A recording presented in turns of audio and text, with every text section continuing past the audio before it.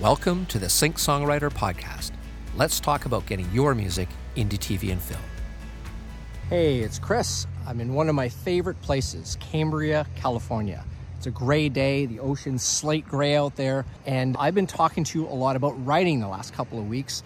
And thank you so much for all the comments. They've been absolutely amazing. It's been great seeing a window into what you do as songwriters.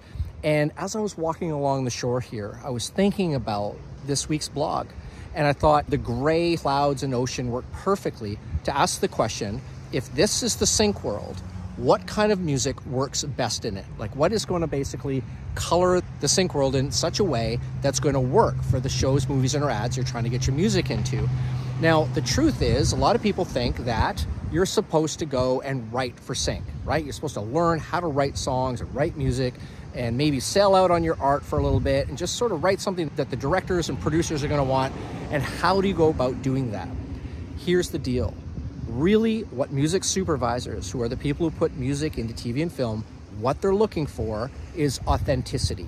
They're looking for music that's going to help tell the story of the drama on the screen. Something that's real, something that really touches people and makes them really feel for the characters on the screen in terms of the plot and everything that's happening.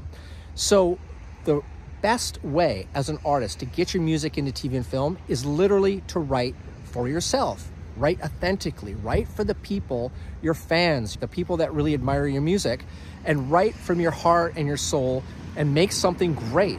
And then, instead of writing for an opportunity, saying, well, I want to get into this movie or a show and I need to write the right thing, write your song, then find the opportunity for that song. That is the very best way to go about that. And a lot of artists think that, no, I kind of got to become a composer. I got to write for other people. You do not have to. And that's the most beautiful thing about it. So, think about it as a complete blank slate. Think of this and just say, how is my music going to make its mark? What sort of sunset is it going to be? What kind of weather is it going to be?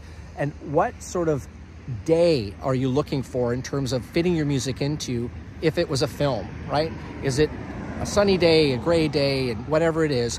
How can I write the music for that? So if you were standing here right now beside me looking out at this, and this was the movie, show, or ad, what music would go with this? How would that work? It's certainly not me sitting here talking. There's a road here, you can hear cars going by. The surf's nice.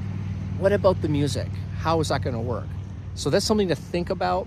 And always remember that sync is such an amazing thing because you can be true to yourself and find the opportunities that are going to work for your music. And that's called targeting, and that's a whole other story. Maybe we'll talk about that next week. All right? Have a good one. We'll talk to you next week. Bye-bye. If you want to discover more about how to get your music into TV and film, go to syncsongwriter.com. You can also download my free step-by-step guide that shows you how to connect with the right people in TV and film. Just visit syncsongwriter.com/guide.